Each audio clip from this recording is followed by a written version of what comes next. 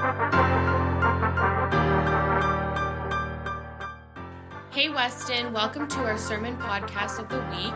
If you've been blessed with our ministry and you want to support us financially, you can do so through westonroadchurch.com/give. That the Word of God is alive and active, and it cuts straight through the fluff, straight through the facade that we could put on, especially when we gather in church with other Christians, and it looks like everyone has their life all well put together. But God's Word has the ability to cut straight through, even to the bone and marrow, the Bible says it like that. And that's where God desires His Word to reach today. Not the surface part of who you are, but the very center of your being, your heart and your soul. And that's where we pray that the seed of God's Word lands today in your heart. We're just wrapping up a mini-series on relationships. We started with Relationship Conference at the beginning of this month. Last week, I brought a message entitled Best Friends, and we talked about the importance of having godly friends in your life. We talked about some of those characteristics of what godly friendship looks like. So if you weren't here, you could head to our YouTube channel. You can find those videos, watch last week's sermon, and catch up and be up to speed on all of that. But today, the sermon title, and I do encourage you to take notes, the sermon title is simply this: Strength in Numbers. Strength in numbers. We said best friends, you're going to only have a few. But there's also value in being around people, like-minded, like-spirit people. Yesterday at the men's breakfast was a moment like that, where it's like, hey, you know what? We're going to build relationships, hopefully, through these men's breakfasts, where when life gets hard, there are people who can hold my hands and my arms up. So just a question, I need 2 volunteers. Because I'm a man, I'll say 2 men. Anyone? I'm not going to call you by name, but you have to. Okay, Brother James at the back, come quickly. I need 1 more person. All right, Clovis, come quickly. Join me on the platform. Just when I say strength in numbers, now I hope none of you are going to fail at this. So one on each side of me, right here, 1 on each side. So what you're going to do is, come here. We're going to link arms. Right here? No, this way. Yeah. And what I'm going to do, because this is like what my little kids do, is I'm going to lift my feet off the ground because I'm tired, I'm weak, but you got to hold all 200 pounds of me up. Strong arms. Ready? Don't let me fall. Amen. So just hold on a second. Strength in numbers. There are days that will come where I might not have the strength to be standing on my own. And I need my brother Clovis here and my brother James, who say, John, I'm not even saying pastor, just John, we got your back. I need friends in my life who, I'm feeling a little weak today. And they're going to hold me up. They're going to say, no, keep going. Yeah, but every excuse, they're not going to let me fall.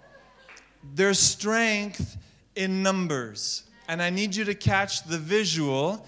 And can we just give them a hand? Thank you, brothers. You can have a seat.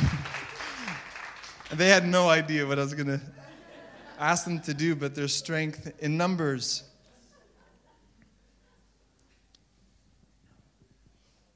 You ever feel like that sometimes? Like sometimes it's backwards, sometimes I'm falling forward. If you fall, some of you've become so good because you've been doing life alone that you pull yourself up because you're tough. And you were always taught, if you get knocked down, you just get up again and you keep going. That's a great thing to have ingrained, a great mindset. But why even fall all by yourself when you can surround yourself with people? And because of the context today, I'm going to say with your brothers and sisters here at church, where our heart is, no, I don't want to see anyone fall. Instead, let's link up and we're going to hold each other up. And we can march forward together. You know, I can't speak on the military side of that picture, but I do understand you link arms, you can march forward together. It doesn't matter how tired you might feel. They're going to push you and they're going to prompt you and prod you to keep on going. There is strength in numbers. There's strength in numbers. Proverbs 14 verse 4 says this, without oxen, a stable stays clean, but you need a strong ox for a large harvest. I'm going to read that again. Without oxen, plural, a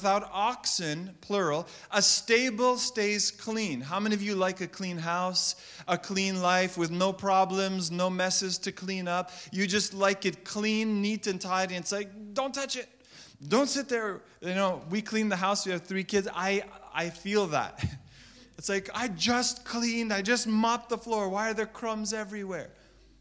But in our friendships and relationships, we can get like that. So hear this. Without oxen, a stable stays clean. So on the other side, though, of that equation, it says, but you need a strong ox for a large harvest.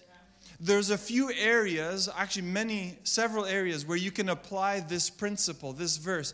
At Weston, on the inside, we don't say this externally, but we say, and we have this phrase, it's a joy to shovel. It's a joy to shovel, not because it's winter, but Proverbs 14 verse 4, in the idea of without oxen, the stable stays clean, but we want a harvest. And a harvest of souls. We want a harvest, which means the stable's not going to stay clean. We're going to have a lot of oxen here. And so we need a lot of oxen. In our language, for church, it's people. But as you add and multiply people, you also get multiplication of problems. So when we say it's a joy to shovel, it's not saying that you're poop, but in the context of the oxen, that's what the verse is actually saying. You know, if you have no animals in the barn, it's going to stay clean. But if you want a big harvest, you need all the animals there. Therefore, it's a joy to shovel. It's a joy to clean the poop and pick it up, clean the mess and all of that. Why? Because of what's waiting on the other side. And in our relationships, some of you can't get over the fact I said poop, and it's a joy to shovel it. Let's be mature Christians here. Right? In our relationships, some of us, we've closed the door to relationships, and we hear, oh yeah, there's strength in numbers, great illustration of how you kicked your feet up, but we still are going to choose to do life alone because we are afraid of the mess. And I alluded a little bit to this last Sunday, so I'm not going to camp here too long, but in so doing, I think we've also shut the door to the relationships that we need, where God is going to help us. But we have to be willing to shovel, get some cleaning spray and clean up some messes. It's a joy to shovel. It's a joy to have relationships that are there and friends that are going to help me when I'm about to fall. But they're going to hold tight. But then there's some messes we're going to have to clean up along the way. Because that's just the nature of how we're wired and who we are. And we have to be willing to be vulnerable, to be open, for strength in numbers to actually mean something good for us. So there is strength in numbers, but there has to be a willingness for me to open up my heart, open up my life a little bit more, and to allow people into my world. Not best friends, but allow them into your world where you can start to be open with them and say, hey, I really need some help here. Doesn't mean you have to spill your guts and tell them every single detail. It just means, hey, can you pray with me? I'm just walking through something hard. And a friend will say, absolutely. And because you didn't share any details, I don't need to know them. I'm just willing to pray. And so there is strength in numbers. And if you have your Bible, would you open to Luke chapter 5? Luke chapter 5. I'm going to turn there with you. Luke chapter 5. And there's a few verses I want to read before we get to our main text. So I want to look at Luke chapter 5, verse 31 and 32.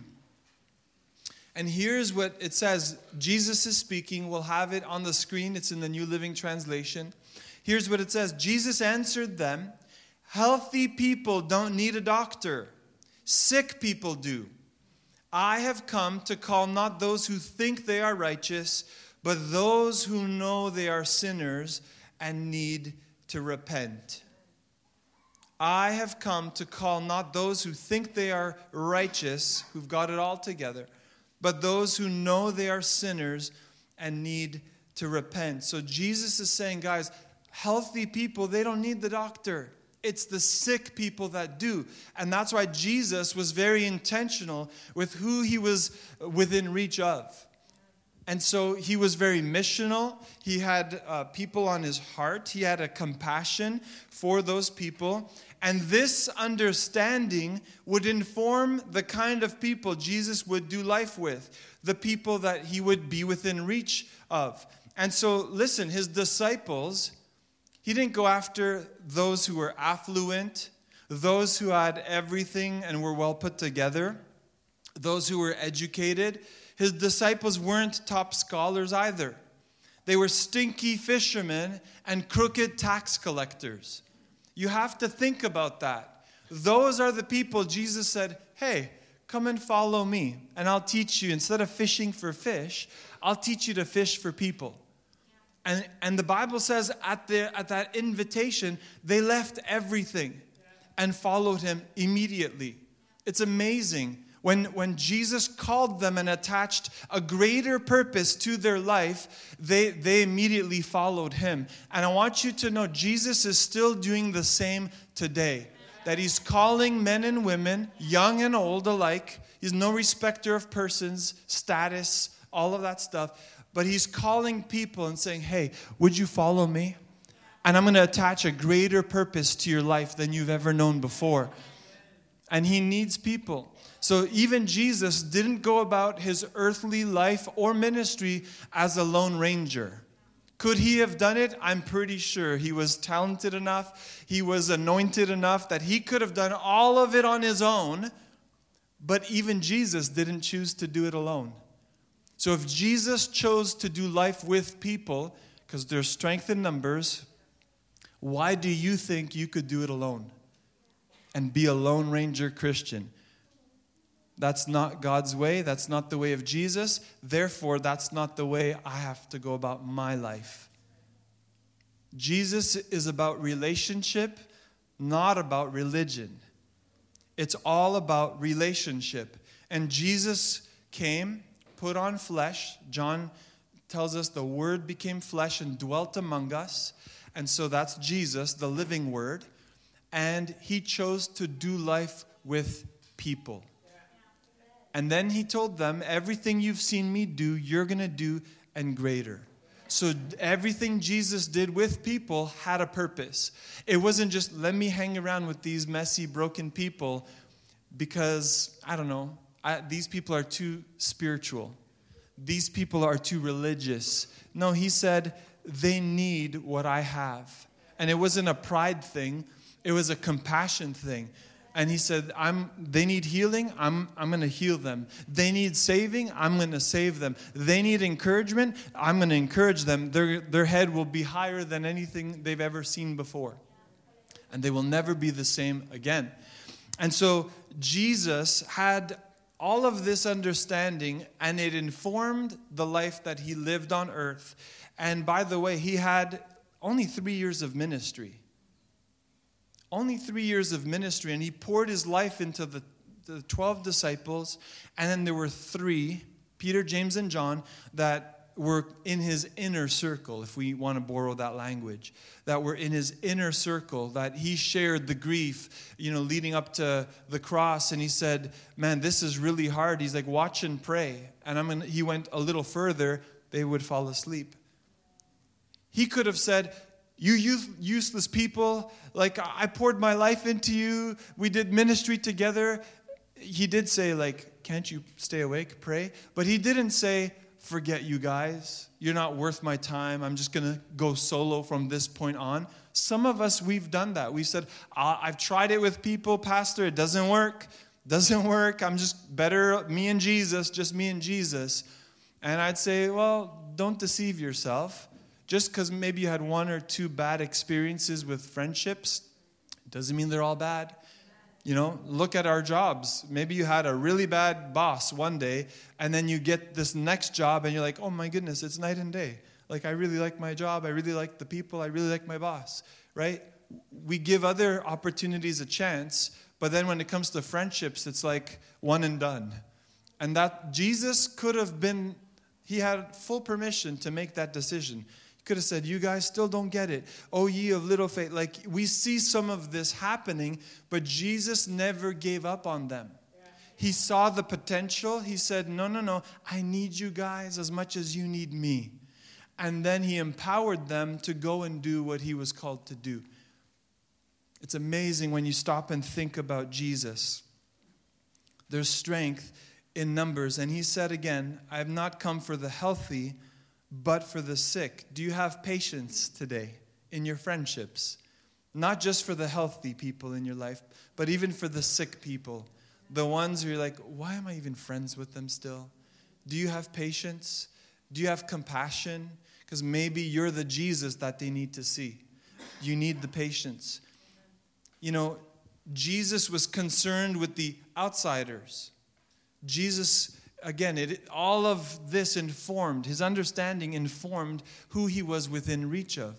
So Jesus was concerned with the outsiders, the coke addict with powder still on his nose maybe, the alcoholic with a hangover from yesterday's binge perhaps, or partying, the prostitute who's selling her body or his body, the rich who don't know what to do with their money or their lives, the poor who don't know what to do with their lives as well. Jesus' heart was for these people. And it still has to be the same today through his church. And so with Luke chapter 5, with that foundation, he didn't come for healthy, but for the sick. I want to land now on our main text, which is Luke chapter 5, verse 17. I'm going to invite you to stand to your feet as we read this, if you're able to, in honor of God's word and in reverence of his word.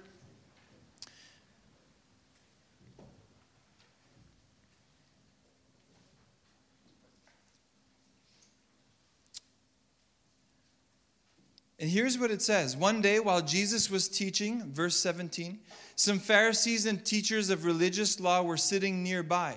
It seemed that these men showed up from every village in all Galilee and Judea, as well as from Jerusalem. And the Lord's healing power was strongly with Jesus. Some men carrying a paralyzed man on a sleeping mat. Some men came carrying a paralyzed man on a sleeping mat. They tried to take him inside to Jesus, but they couldn't reach him because of the crowd. So they went up to the roof and took off some tiles. Then they lowered the sick man on his mat down into the crowd right in front of Jesus. Seeing their faith, Jesus said to the man, "Young man, your sins are forgiven." But the Pharisees and teachers of religious law said to themselves, who does he think he is? That's blasphemy. Only God can forgive sins. Jesus knew what they were thinking, so he asked them, why do you question this in your hearts? Is it easier to say your sins are forgiven, or stand up and walk? So I will prove to you that the Son of Man has the authority on earth to forgive sins. Then Jesus turned to the paralyzed man and said, stand up, pick up your mat, and go home. And immediately as everyone watched, the man jumped up, picked up his mat, and went home praising God. Everyone was gripped with great wonder and awe, and they praised God, exclaiming, we have seen amazing things today. Father, I thank you for your word today. I thank you that our hearts are primed and ready to hear. Now I ask that your anointing would be upon me as I deliver your word to your people. In Jesus' name, amen. You may be seated this morning.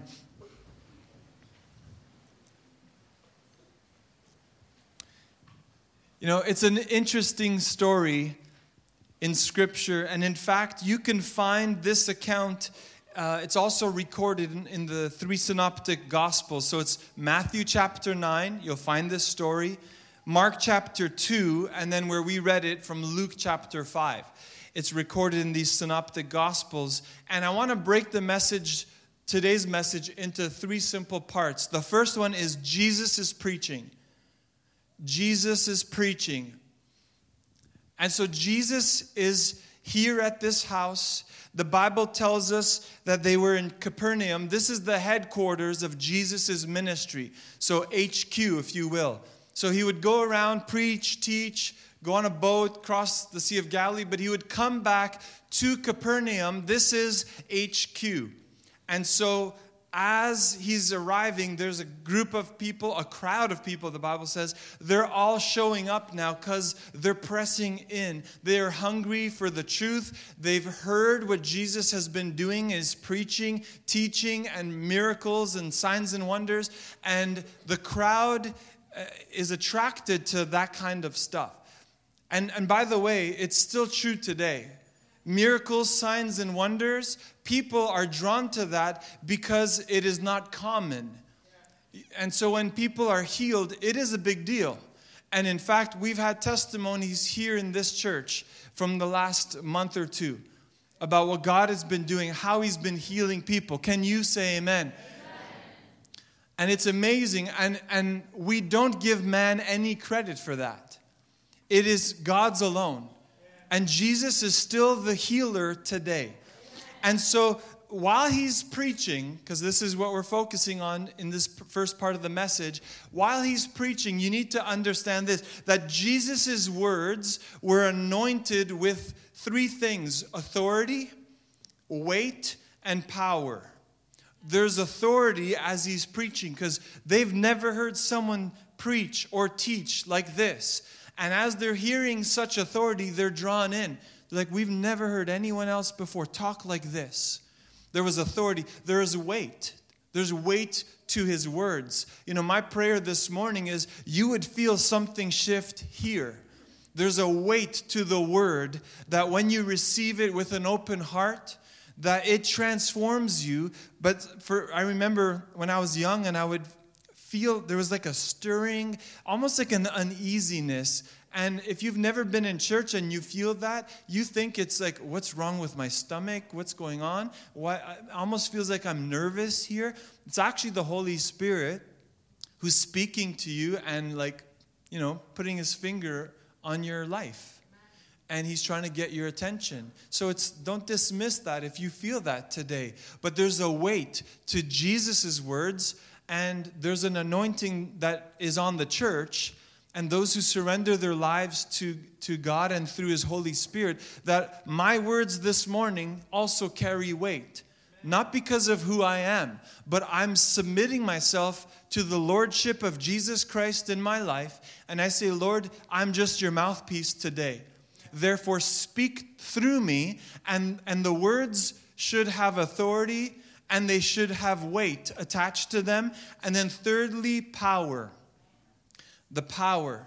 And the power is there to transform you from the inside out. And again, it's not human effort, but it's what God does through His Holy Spirit, through yielded vessels. Jesus was no different in His preaching. Not just authority, weight, and power, but I just added in parentheses in my notes, but also there was love in his words, because the Bible said he had compassion for the people that were in front of him, and there was a genuineness to who he was. You know, I know from experience, people can smell when you're fake. People can smell from a mile away when something is not authentic. And I've just become very comfortable knowing that there are far better preachers than me, that there are far more anointed preachers than me, people who have way more years of experience and education, if I can go there. But I'm okay with that. I'm okay. I used to compare myself to other pastors, and I just said, and I realized there's only one John Manna. There's only one Jonathan. And I've said, Lord, help me to be who you created me to be. And And there's a genuineness about Jesus' ministry, and it should be felt about you. You know, Craig Rochelle, he's a pastor in the U.S., he puts it this way, and I've adopted this as well. You've heard me say this. I'd rather be a leader who's always real than one who's always right. And so I won't get everything right. Our church board knows that. Our staff knows that firsthand. And I'm okay with that. I'm humble enough to say, hey, we got it wrong this time. I got it wrong. We're going to make good on this now and be better. And so Jesus, there was a love as well, but also a genuineness about him. He actually cared. And may we be the same if we call ourselves Christians and God puts people in our paths. Maybe it's a one-off conversation, or maybe it's these are the friends that I'm supposed to be walking linked up with in the faith, that I'm real and that I'm genuine and I really actually care. Because people can smell fake from a mile away. Mark chapter 2, verses 1 and 2. So again, this is jumping in between because this story is recorded in the Synoptic Gospels. But Mark 2 tells us that Jesus and a bunch of people were gathered in this house as Jesus was preaching to them. But I also want to say, by the way, it wasn't Jesus' influence that drew the crowd. You know, it's like, oh, you remember this when we were about to pray and I said the story about the restaurant and the hockey players, right?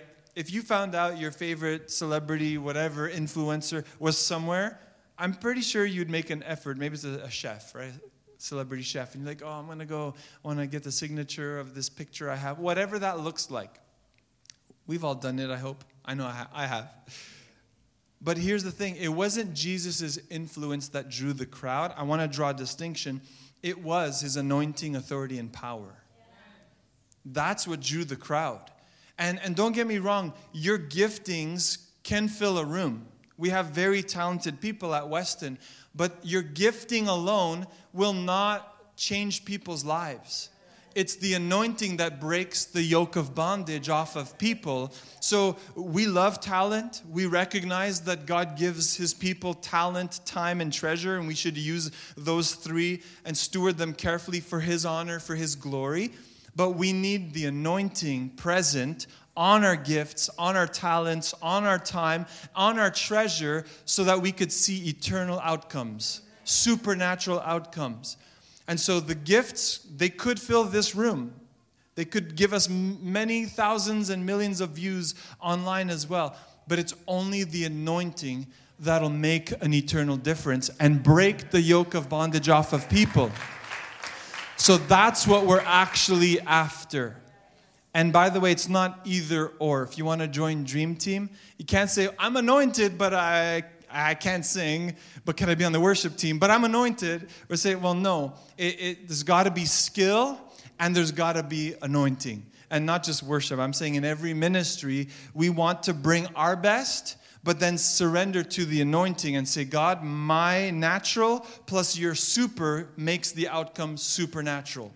And so that's what really we're going for. But it wasn't Jesus' influence that drew the crowd in the home and filled it. It was the authority. It was the anointing that was on him and the power that was on display. And so here's Jesus. He's preaching in this house. Luke 5:17, we read it, but it reminds us that the Lord's healing power was strongly with Jesus.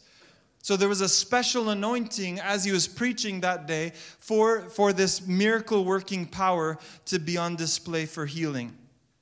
And it also tells us in verse 17 that the Pharisees and teachers of religious law were sitting nearby. And if you ever wanted to know who the critics were in the room, it would have been the Pharisees. And they're like, what's he going to say this time? He's got a room full of people. And it's almost like they were, evaluating him, but really they were critical, and they were waiting for him to say blasphemous things, and that's in fact what they said in our story. And they were looking to see who is this guy, because he's drawing all the crowd now. He's the talk of the town. You want to talk about the buzz? It was around Jesus, no longer them. And so they were critical of his ministry, and they were watching him to see him slip up to say, aha, see, he's an imposter. Or see, he's just, leading the people astray. And the Pharisees cared a lot about the law. In fact, the scribes, they were known for their theological acumen. So they were Pharisees and scribes. So they knew the law. But you know what I love about Jesus? He said of himself, I didn't come to abolish the law. I actually came to fulfill the law. So Jesus wasn't here to say, away with you and everything you know about the Old Testament. He actually came to say, well, I'm the fulfillment of everything you've been reading and waiting for. So check this out. The Pharisees come to hear Jesus. And a little more about them. The Pharisees took their religion very seriously. I said religion, and I want to emphasize their religion very seriously. They cared about the letter of the law, but overlooked the spirit of the law.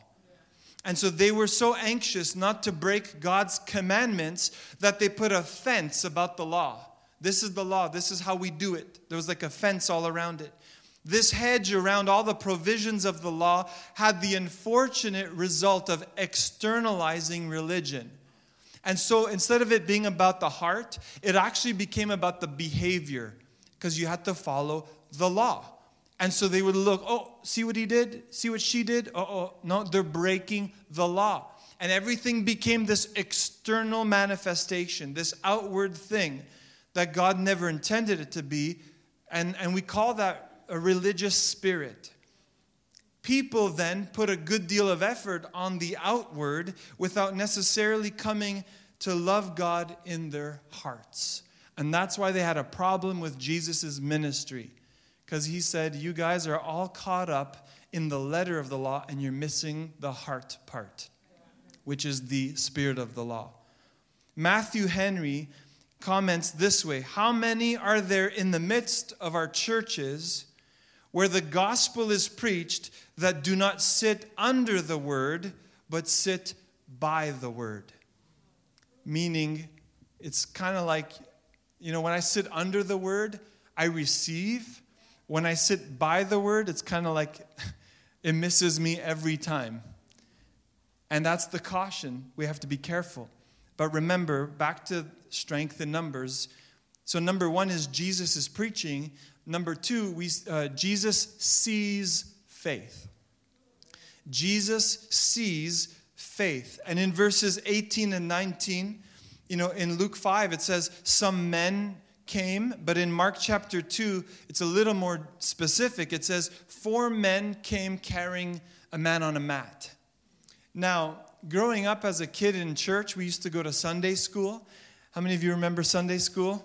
It used to happen like an hour before church service, and we would learn stories. I remember this story, but the way I remember it was like 4 friends, right? Anyone think or still say that? 4 friends were carrying their friend on a mat to Jesus. The Bible doesn't specifically identify them as friends. However, I will still say the title of the sermon is true. There is strength in numbers. If they were only 3, could they have carried the mat in the same way? Sorry, say it louder. What? Okay, we're all convinced. Right. There are 4 corners to a mat, at least in the mats that I'm thinking in my head. And if someone's sitting on it, we need all 4 corners lifted so that we can carry this person on the mat. And so there is strength in numbers, and you can apply it to the context of the relationships in your life. So I'm not saying that these are 4 friends. I'm not saying that all 5 of them were friends. All I'm saying is there is strength in numbers. And so the house, by the way, was full. We read that. But houses usually had a flat roof. But then there was an external staircase that would lead to the roof. And imagine these 4 guys plus the one in the middle on the mat. And they get there and they realize, oh my goodness, I don't know how far they carried this guy, but they got to the venue. They got to the house, and now there's no opportunity. Everything is full. What do you do?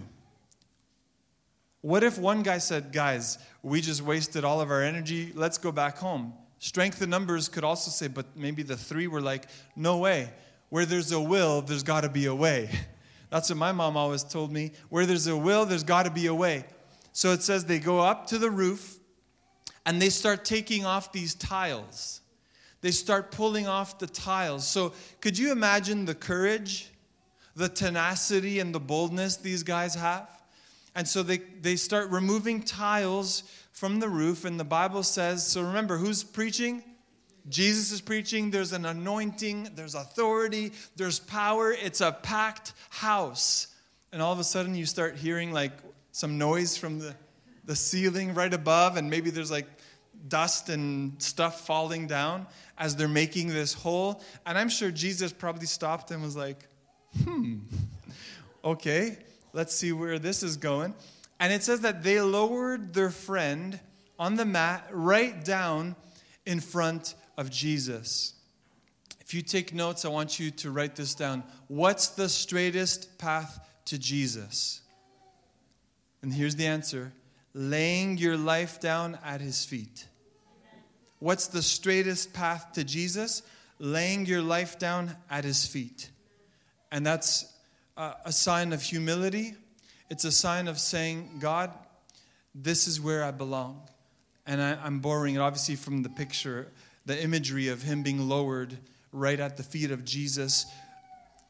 But instead of seeing this lame man on a mat, you know what Jesus sees?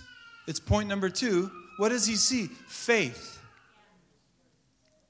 Everyone else in the room, what do they see? They see the man.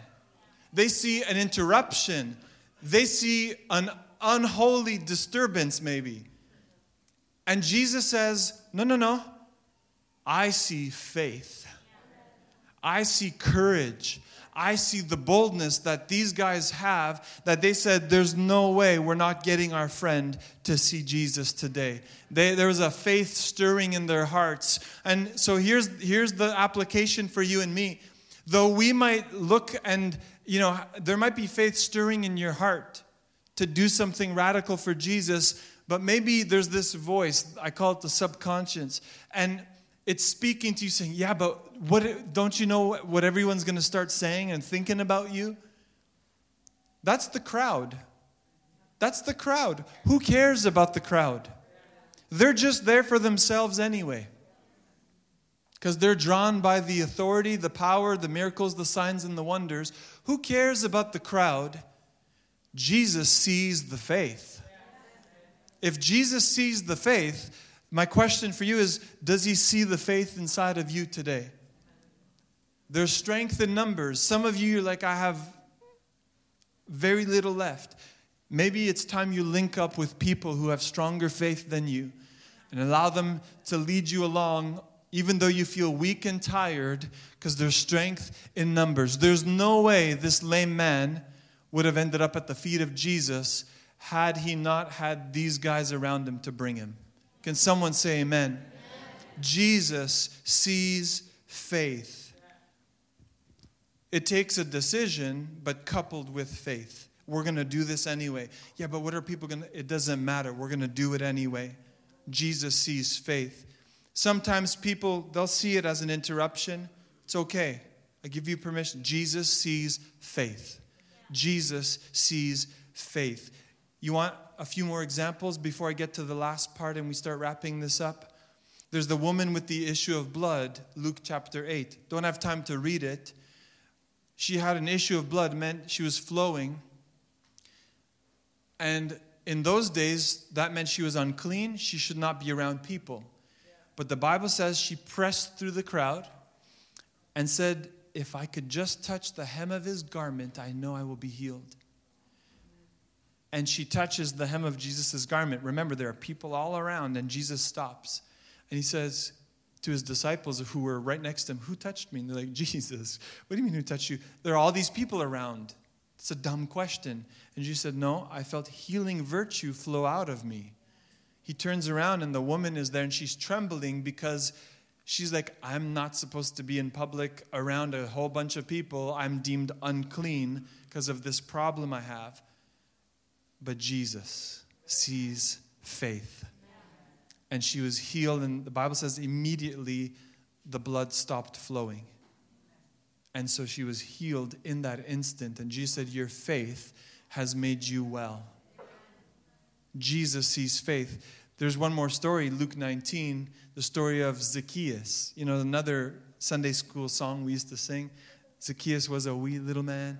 But it says he climbed up a sycamore tree. It doesn't really say he was short in the Bible. It just says he couldn't see Jesus. Why? There were crowds there. He climbs up this fig sycamore tree so that he could get a better look at Jesus. And of all the people, Jesus is walking by and he stops. And he says, by name, by the way, Zacchaeus, come down from there. And everyone's like, uh-oh, does Jesus know who he's talking to? Because he was a sinner. He was a crooked tax collector. And Jesus said, come down. I must come to your house today. And I must be a guest in your home. And Jesus goes to his house. And the crowd has their own thoughts and opinions. But his life was never the same again. And all the money he stole, he said, I'm going to give back 4 times as much. So you can imagine the wealth that he accumulated illegally by stealing it. But then he said, I'm going to give back 4 times the amount that I've taken from each person. Jesus sees what? Faith. He didn't go to anyone else's house that day, but Zacchaeus. And he was transformed from the inside out. How do we know? Because if Jesus that day didn't address the issue of his heart, he would have never in his right mind given away all that money. You get the drift? Jesus cares about the heart. And so Jesus sees faith and then he responds. Jesus sees faith. Point number 3 is Jesus responds to faith. And I'm going to invite Francesca back on the keys as we wrap up the message today. Jesus responds to faith. Jesus' first words have to deal with sin, not sickness. Because here's this lame man who needed the strength of his friends to drop him down in front of Jesus. And you would think Jesus would go, oh, okay, what do we have here? Who do we have here? Okay, he can't walk, so I should pray for his healing and command him to stand up. And he didn't do that. He addressed the issue of sin first.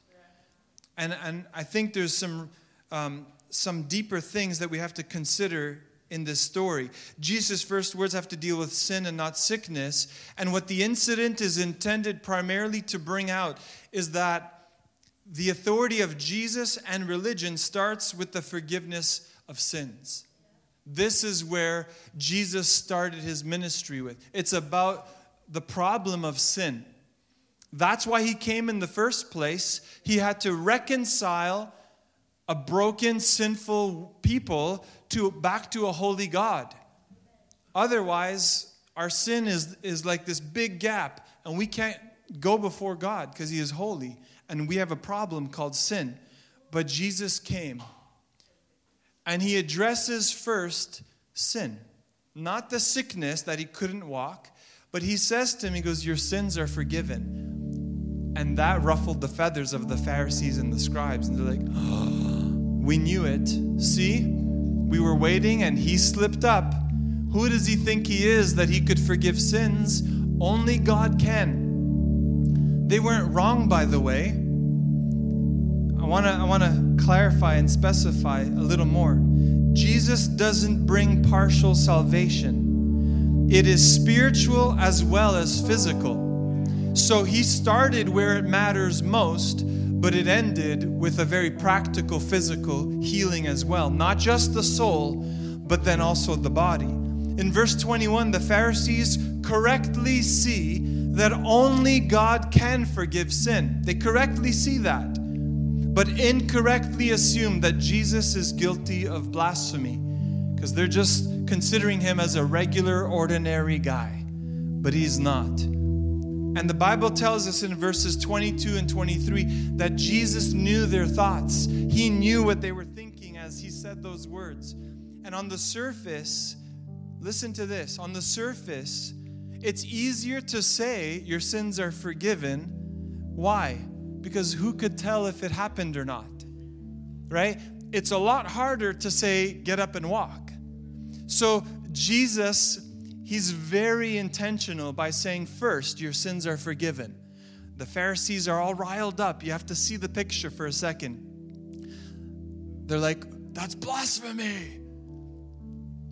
But if Jesus just would have said, get up and walk, they would have all known. But now that they're all curious as to, oh my goodness, who does he think he is? Then Jesus says to him, not only are your sins forgiven, but you're going to get up and walk. And then he does it. And if he did the second part, which no one else could do that, then we also can conclude that the first part actually happened too. You have to see the connection there. The order is important.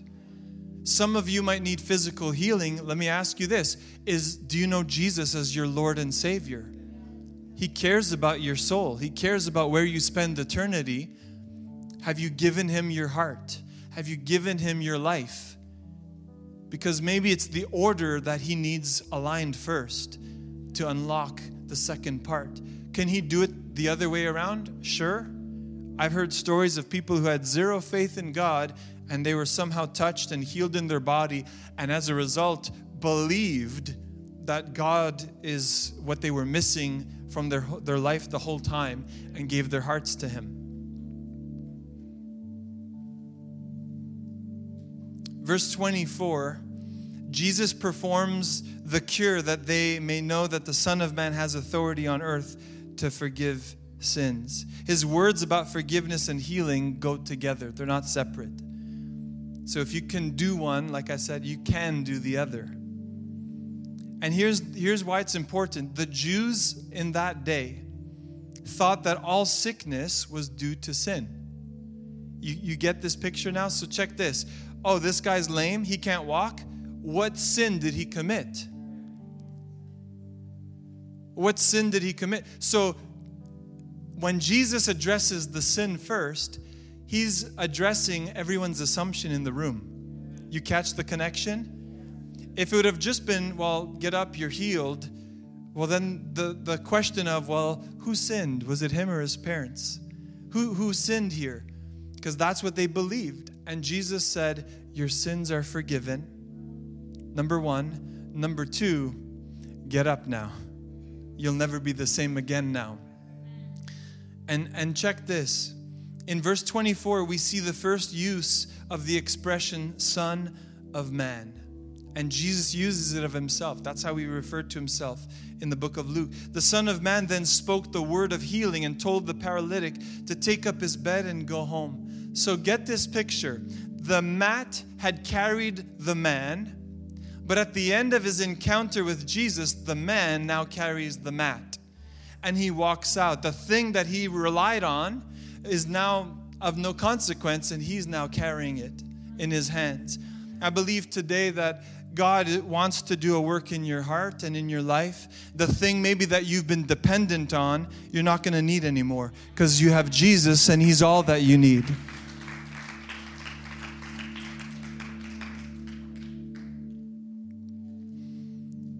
I also want to say, as Jesus is preaching, and I know we said there's authority, there's anointing, and there's power, there's weight to his words. He sees the faith, and then he responds to the faith that's in the room now in front of him. As much as all that is true, in verse 25, we find that the healing did not center around the human Jesus. What do I mean by that?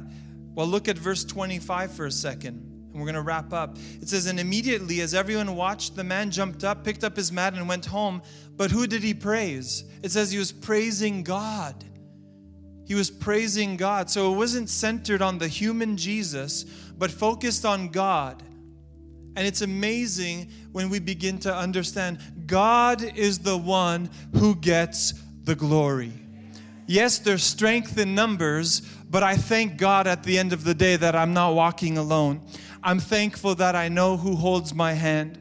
You know, there's an old hymn that we used to sing. I'm going to land the plane right now. There's an old hymn that we used to sing. What a friend we have in Jesus. All our sins and griefs to bear.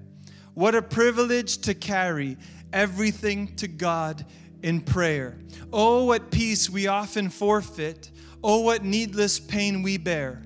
All because we do not carry everything to God in prayer. I want to read the third verse of that hymn. Are we weak and heavy laden, cumbered with a load of care? Precious Savior, still our refuge. Take it to the Lord in prayer. Do your friends despise, forsake you?